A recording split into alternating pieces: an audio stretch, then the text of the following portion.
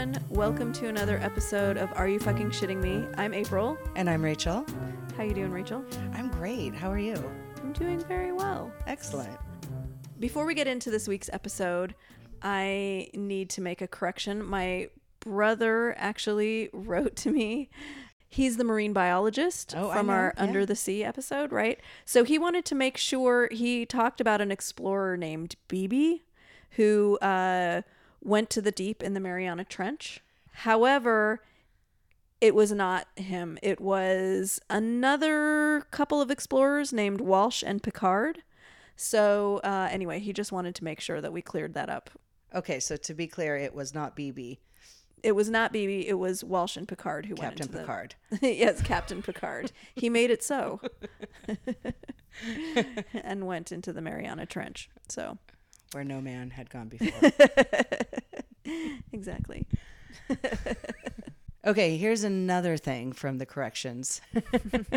I need to apologize. Apparently, when I converted the last episode, a segment was missing the first time around. It was only up for about 12 hours, and we did take that link down and put a new one up. So we apologize for any of you that were listening and hit minute 15 and are like, what the fuck? Where's that move? Where to go?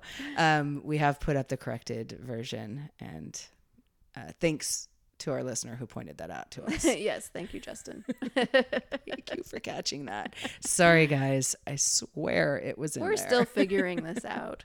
So this week, Rachel, when you have problems and you need to talk them out, who do you usually turn to? Oh, I just scream into my pillow. My pillow has all the answers. Just yell. God, I've got to try that. I mean, I guess if I need just everyday advice, I might ask people, but I'm more interested in talking to my friends about the big questions, like trying to figure out what's it all mean. Why we're here. Yeah, I like those things. I like to get a little bit armchair philosophy going in my life. You know the best child test?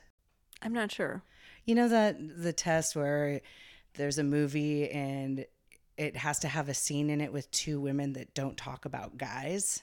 I always feel like I'm on the other end of that. My girlfriend's asking, like, can we just talk about why you're hanging out with that dude rather than that dude?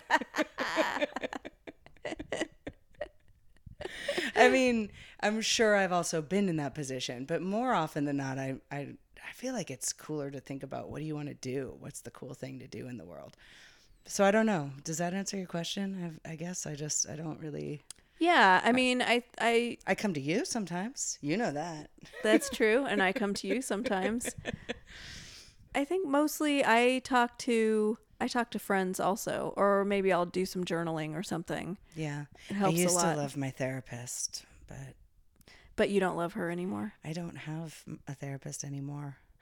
That's where the pillow came in. Pillow replaces therapist. I feel like every time I need to kind of talk something out, I just go for a walk instead. Yeah. So, but you know what's really interesting? I have a friend named Heather Havrilesky, and she's an advice columnist. She has a column called Ask Polly. She's also written a couple books. One's called How to Be a Person in the World. And then she just had an ebook come out a couple months ago called Ask Polly's Guide to Your Next Crisis. And wow. She gets questions from people all the time about all kinds of issues. And a lot of those issues are pretty existential. Really? It's not just like the Dear Abby or, remember Laura Schlesinger? God, her people were dumb. Laura, my hand's on a hot stove. What should I do? That's what. Take it off. Goddamn bitch. She would berate them. Okay, so but these people come to her with like real life problems. Yeah, I mean, there's my boyfriend's cheating on me, I think, and that kind of stuff. But a lot of it is about, the bigger issues of why we're here, how do we connect with other people, what the fuck is wrong with me? Why do I keep making the same mistakes?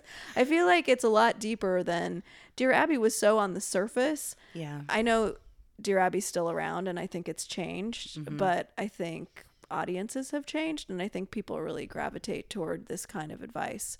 So we stopped by and had a little chat with Heather to find out more about the kind of advice she gives, who's asking for it, why they would ask a stranger for advice. And we got a lot of advice ourselves that day, I would say. She gave a lot of good insight into why humans are so fucked up, and she's hilarious. What we all want. And she's a little funny. Yeah. She's very funny. Yeah, she is. She's not going to pull any punches, people. As an advice columnist, it's awesome. Yeah, exactly. And you need advice from her. Here's our interview with Heather Havrilesky.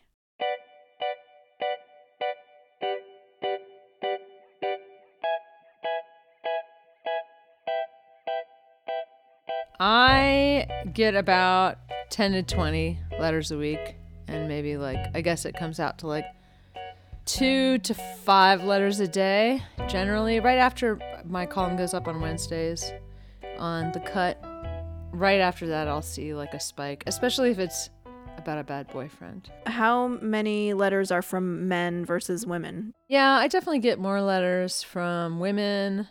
I get a handful of letters from men. So I guess the vast majority are women. I don't feel like the readers are necessarily as completely dominated by women.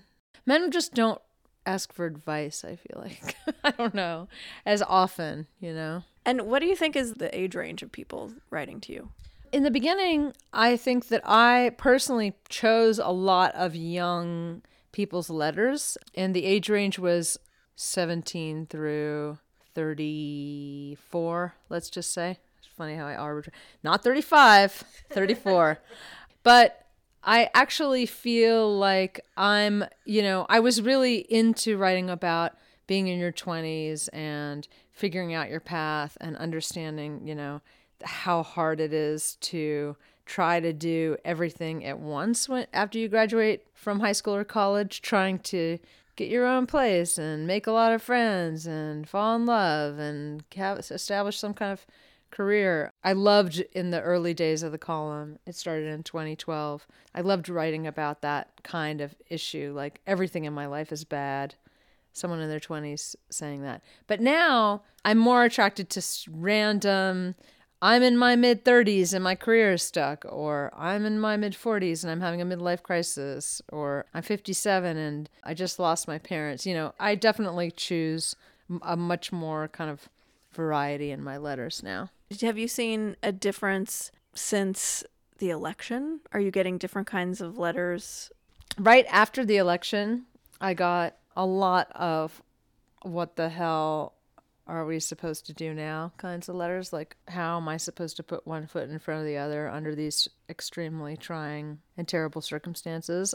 I would get regular advice letters, and right after the election I'd be like, ugh, I care about your dumb boyfriend. Are you kidding me? I mean, which is not fair because people's lives go on. But I had about a 2-month period where I was like, oh my God, I can't even believe you want to give me the rundown of this guy not calling you back right now, But, everything becomes normalized, sadly. And now I'm back to analyzing why a guy won't call someone back.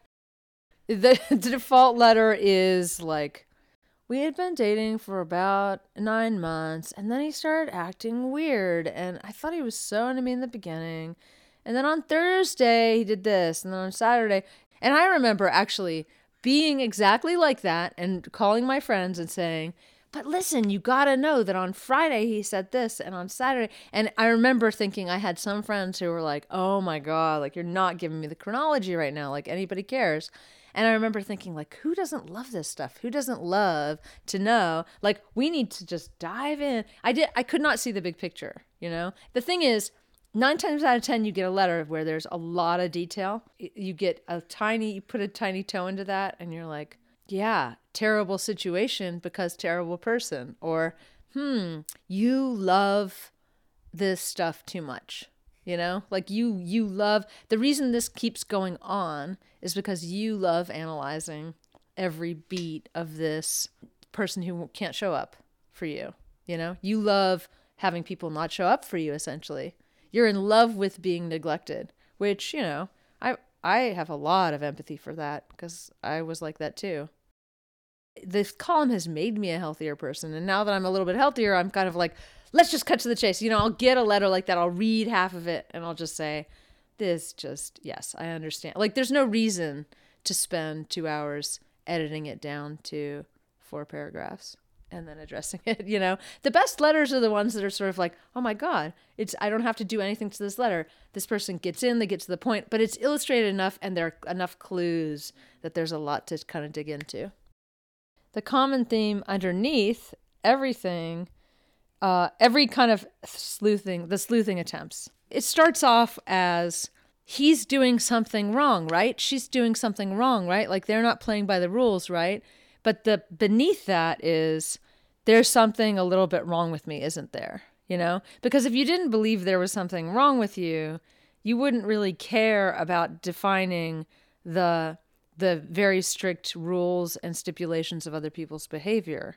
I mean, I think that it takes a lot of time. I mean, I don't know if it takes everyone a lot of time to get here, but it took me, I don't know, since maybe a year or two ago to realize that everybody actually plays by their own rules.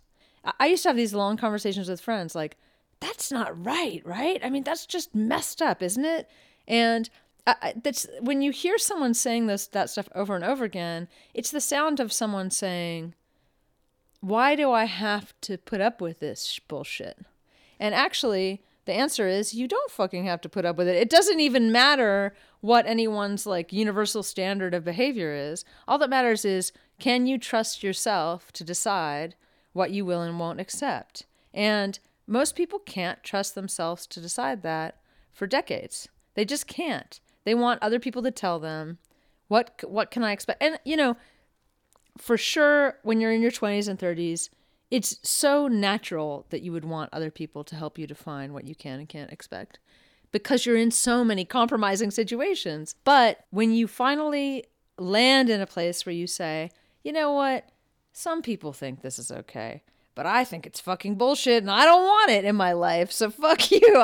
It's not that big of a deal just to say, I get that this works for a lot of people, but I'm a little weird, and here's what I like.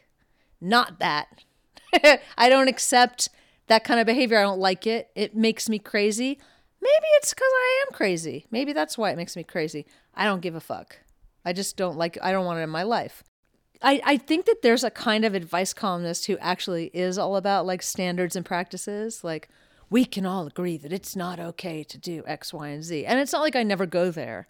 But, and certainly if you get too much into a state of moral relativism about, well, I've decided that's shitty, so I don't want it. So, you can sound like you're kind of saying, be as fucked up as you want to be and make the world come to you. I tend to kind of preach a little bit of acceptance, self-acceptance. That's okay if he does it that way. That's okay if she does it that way. Make some room for it. But I think at the basic level of, can you navigate the world and not feel crazy and terrible and angry all the time? It always comes back to this feeling of like, do you know that you're okay the way you are? Do you know that you're not a mess just because the world tells you you're a mess? Especially for women, because the world will tell you you're a mess every goddamn where you go, work, romance, everywhere. You're the mess. You're the problem. I mean, that's just what women hear. Hillary Clinton, hello. The question is, are you going to eat that and internalize it for the rest of your life? Or are you going to say, you know what? Maybe I'm completely out of sync with the whole world, but I'm not going to fucking walk around. I'm not going to fucking, spend my life walking around believing that I'm a wreck simply because I live in a culture that hates women. I've decided, instead, call it whatever you want. Call me a mess if you want to, but here's what I expect for myself and others, And when you can define what you expect from yourself and others, then you don't have to, I don't know. There's so many layers to that journey, There's like the way you talk to yourself, the way you coach yourself through things, instead of saying, you fucked up again, you loser. See, you're fucked up just like everyone said you are. I mean, what's interesting about doing this for a long time is that everybody has the same stuff going on. I used to get into he's sounds like a narcissist. You sound like you might be a little sociopathic. No. Like I used to like the little folds of that, but now I find myself going back to the same kind of themes of self-esteem and self-talk and anxiety, and how they're just these essential things that we all have in common. And there's something about our culture that either we're just as animals, self-hating animals, or there's something about our culture that makes us feel like we're falling behind and we're not good enough and we're messing up and we're not in sync with the culture and we're somehow like bad. And if we could just fix the things that are bad, we could get all the things that we dream of and be powerful and matter and be seen, and every corner of our houses would be perfectly pristine.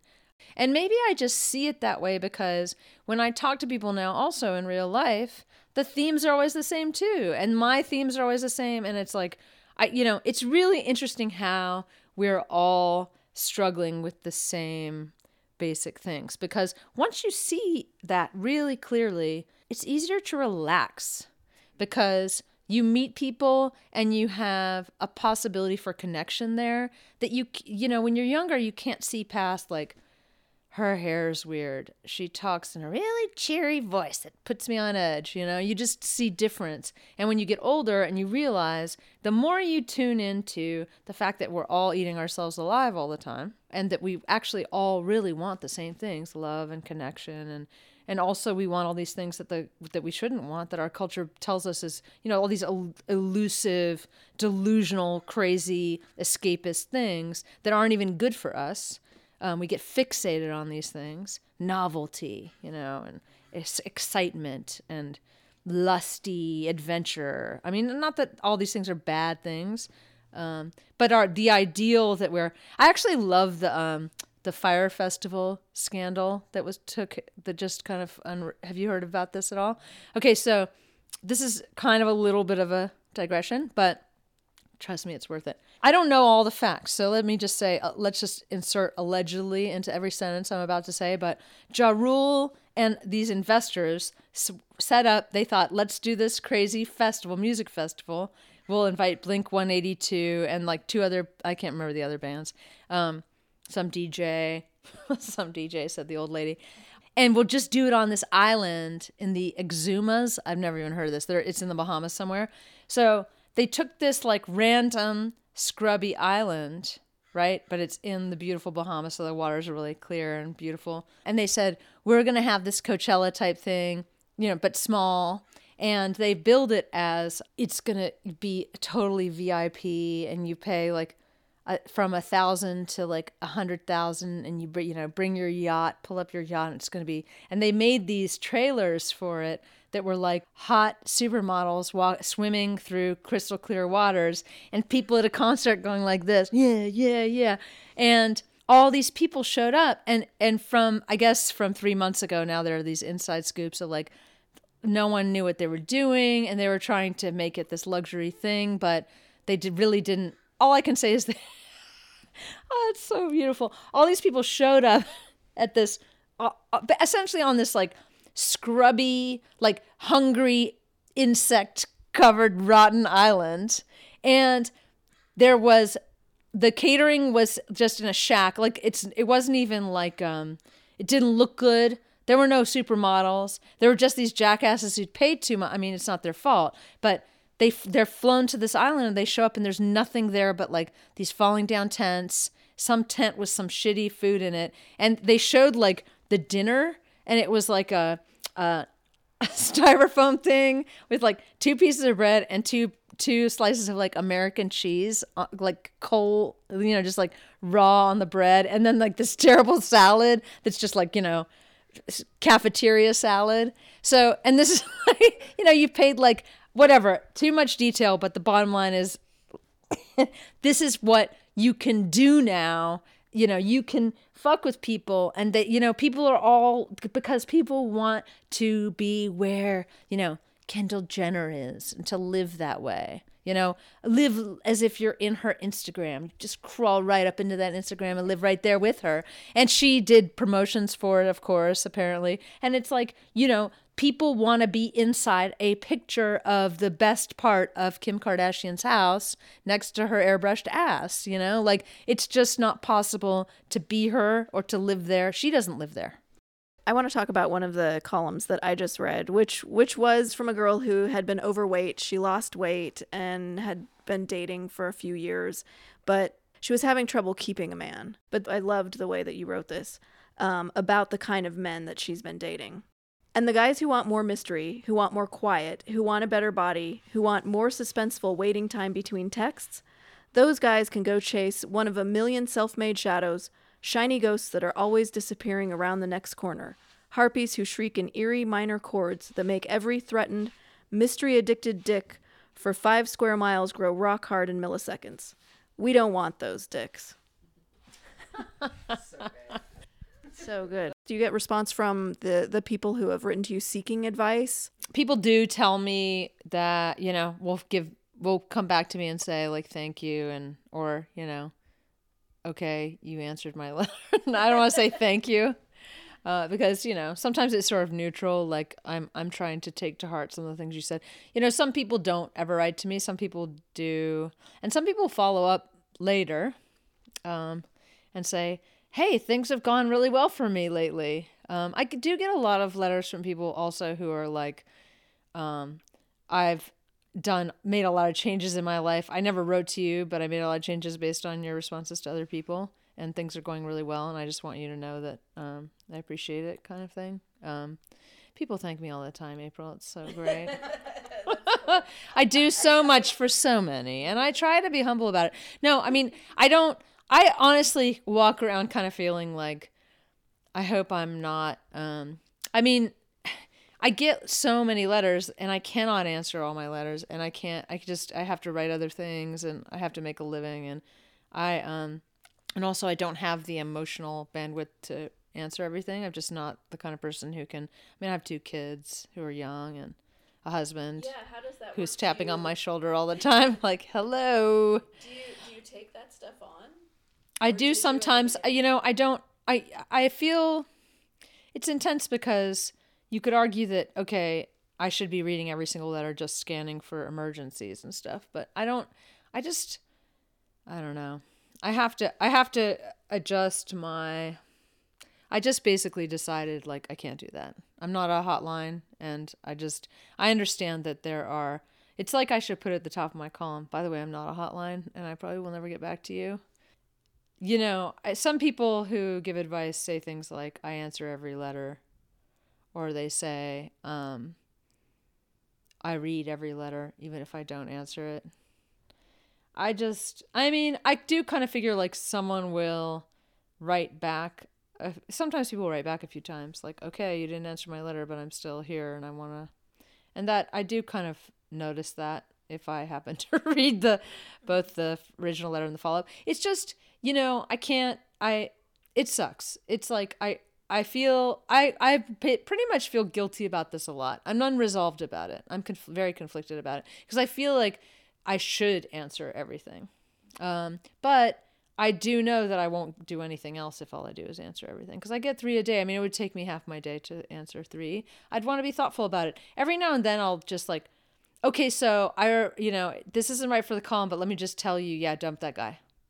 Like, I've done that a few times, but even that feels, people aren't writing to me because they need some random stranger to say, dump your boyfriend. They're writing because they want the real, like, 5-page response. And if I don't have time to give that, it feels a little off. If I get like a controlling, like I'm dating a controlling man, that stuff is so easy to spot a million miles away, that it's just all controlling men are the same kind of, or they treat their girlfriends the same way. They can be amazingly nice, but it's like, oh, where were you? And tell me more about your ex-boyfriend. I just got a letter like that. And it's like, I can't resist writing back and just saying, yes, this is a controlling person. This is the textbook controlling. This doesn't get better. I've never gotten a letter where I thought someone was in danger from someone else. Okay, that's good. I did get one letter where someone said, I hate this person. we're very competitive, and he screwed me over. We had a business together, and he fucked me over, and I'm furious at him, and I want to seek some kind of revenge. And I wrote back and said, that will not help. You cannot seek revenge. I mean, I actually wrote like 2 pages to this person. And it wasn't I didn't publish it, but it was just like, you got to trust me that you're not going to get anything. You got to let this go. You're not going to get anything out of it. And this, you're describing a person who wouldn't even feel it, short of drastic measures. He's not going to feel it. And if you take drastic measures, you're the one who's going to feel it because you're going to wind up in jail. It's not, and then he's the one who has the last word on you, Yeah.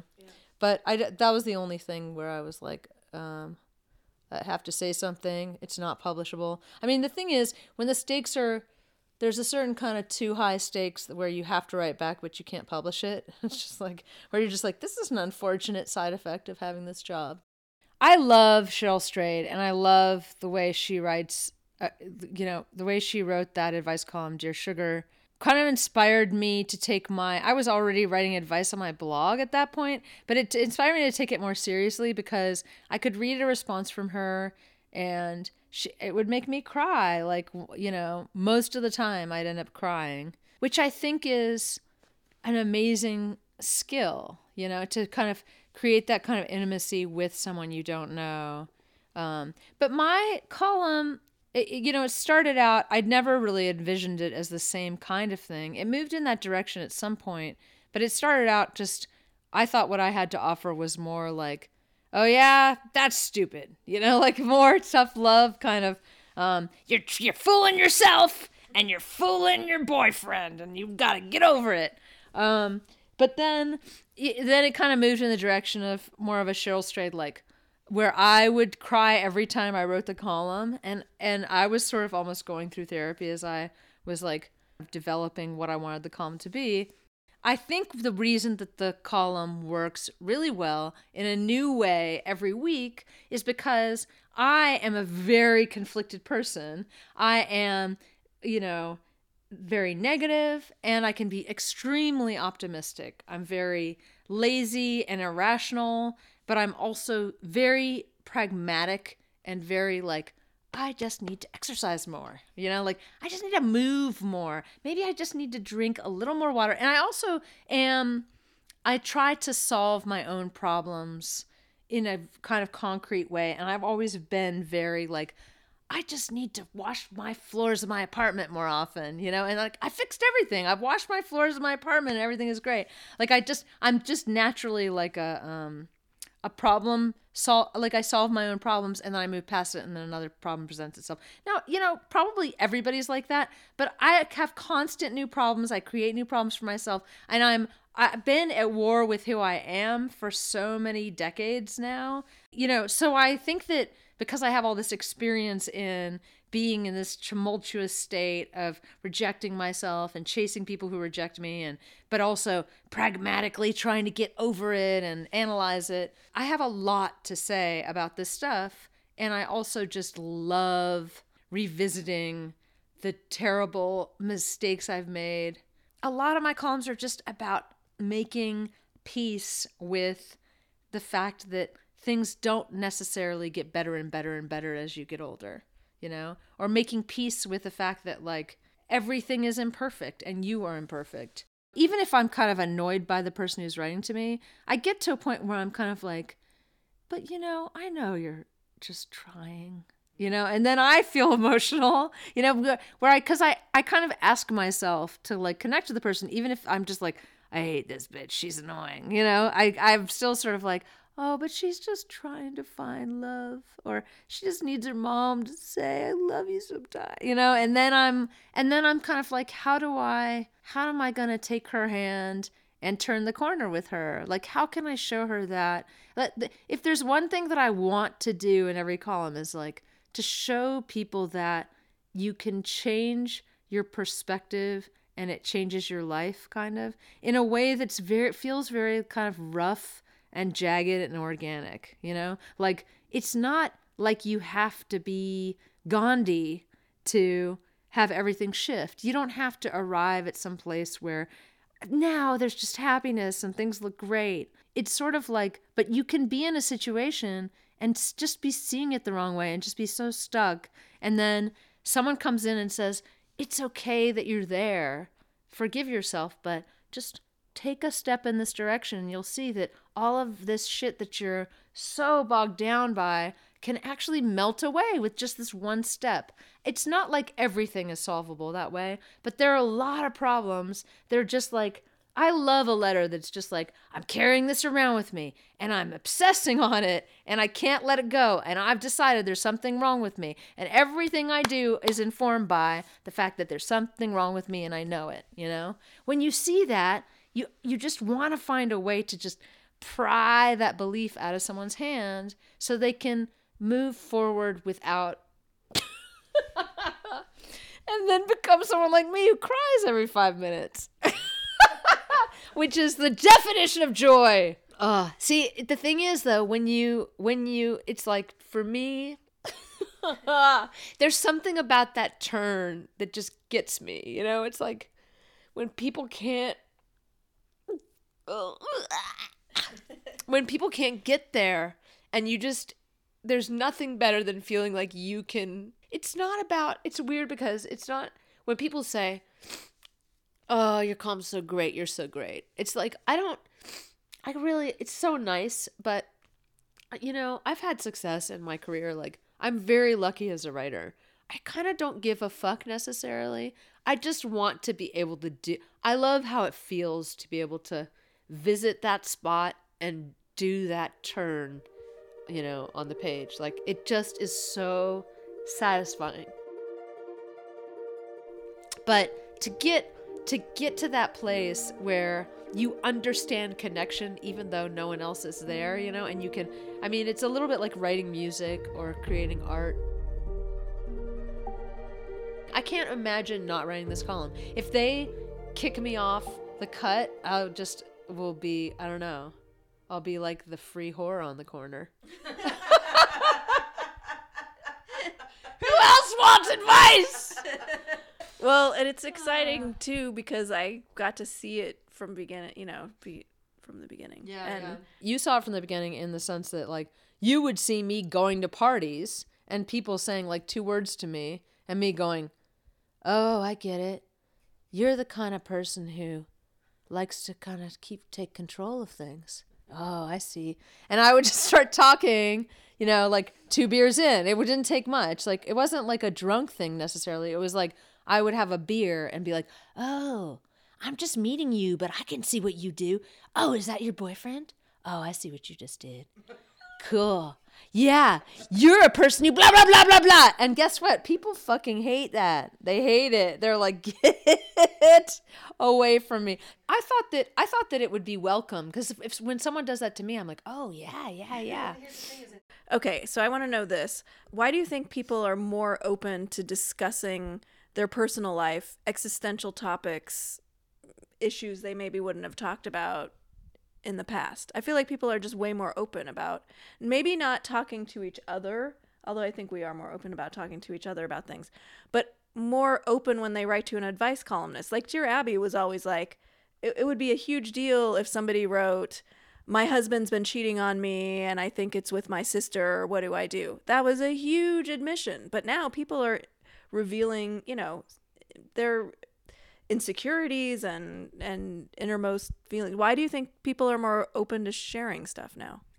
Well, I mean, I think that the culture has just moved in this direction slowly since the 70s. I mean, probably slowly since the beginning of time. Who knows? But if you can see it as a progressive thing, which who knows? Oftentimes it seems like ground is gained and then lost in rapid succession. But I do think that obviously the culture has changed, and you know, because the "I'm okay, you're okay" was like the first level of it. Like boomers were into "I'm okay, you're okay," but all it meant was like saying, "You're okay with me and I'm okay with you. Okay, we're done. We don't have to feel anything.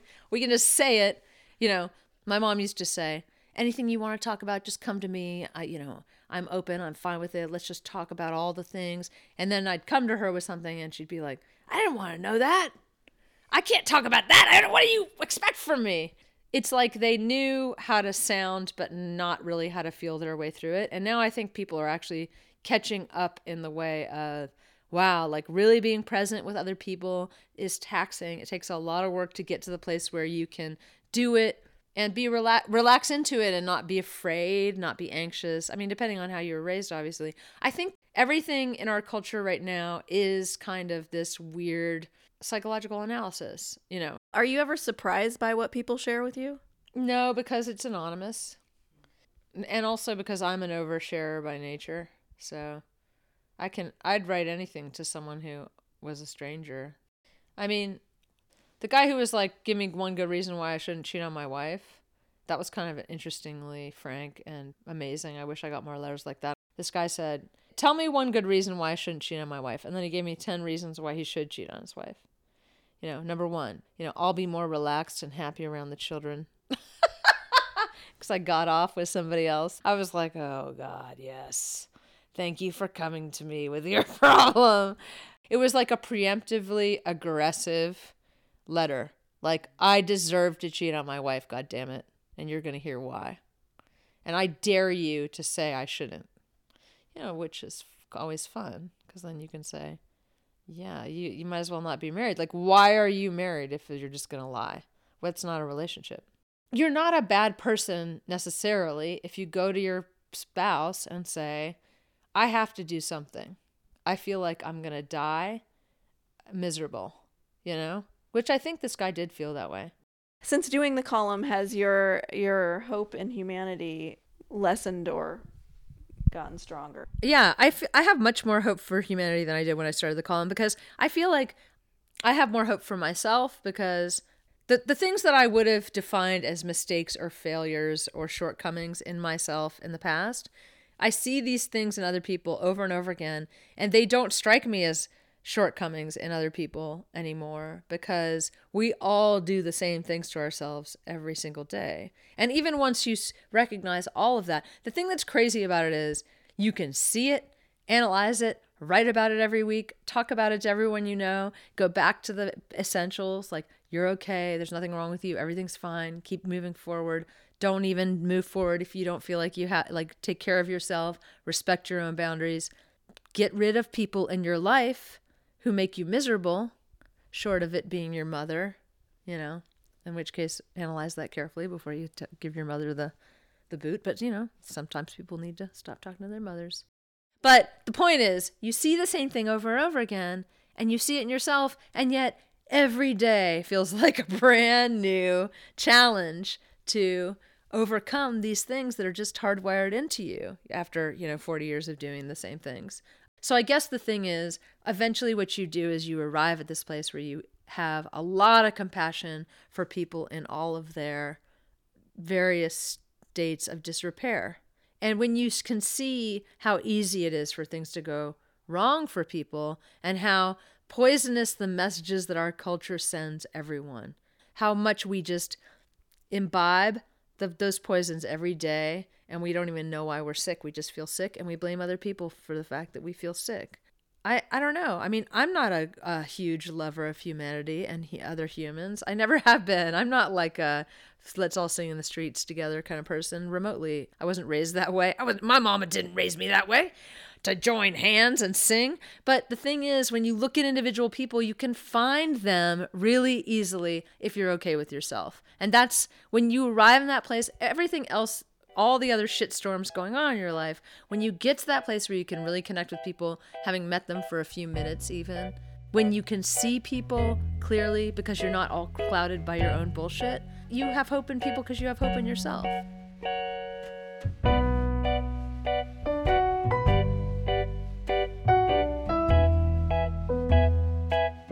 So there's Heather. Hopeful but hating people. I can totally identify with that. Oh, yeah.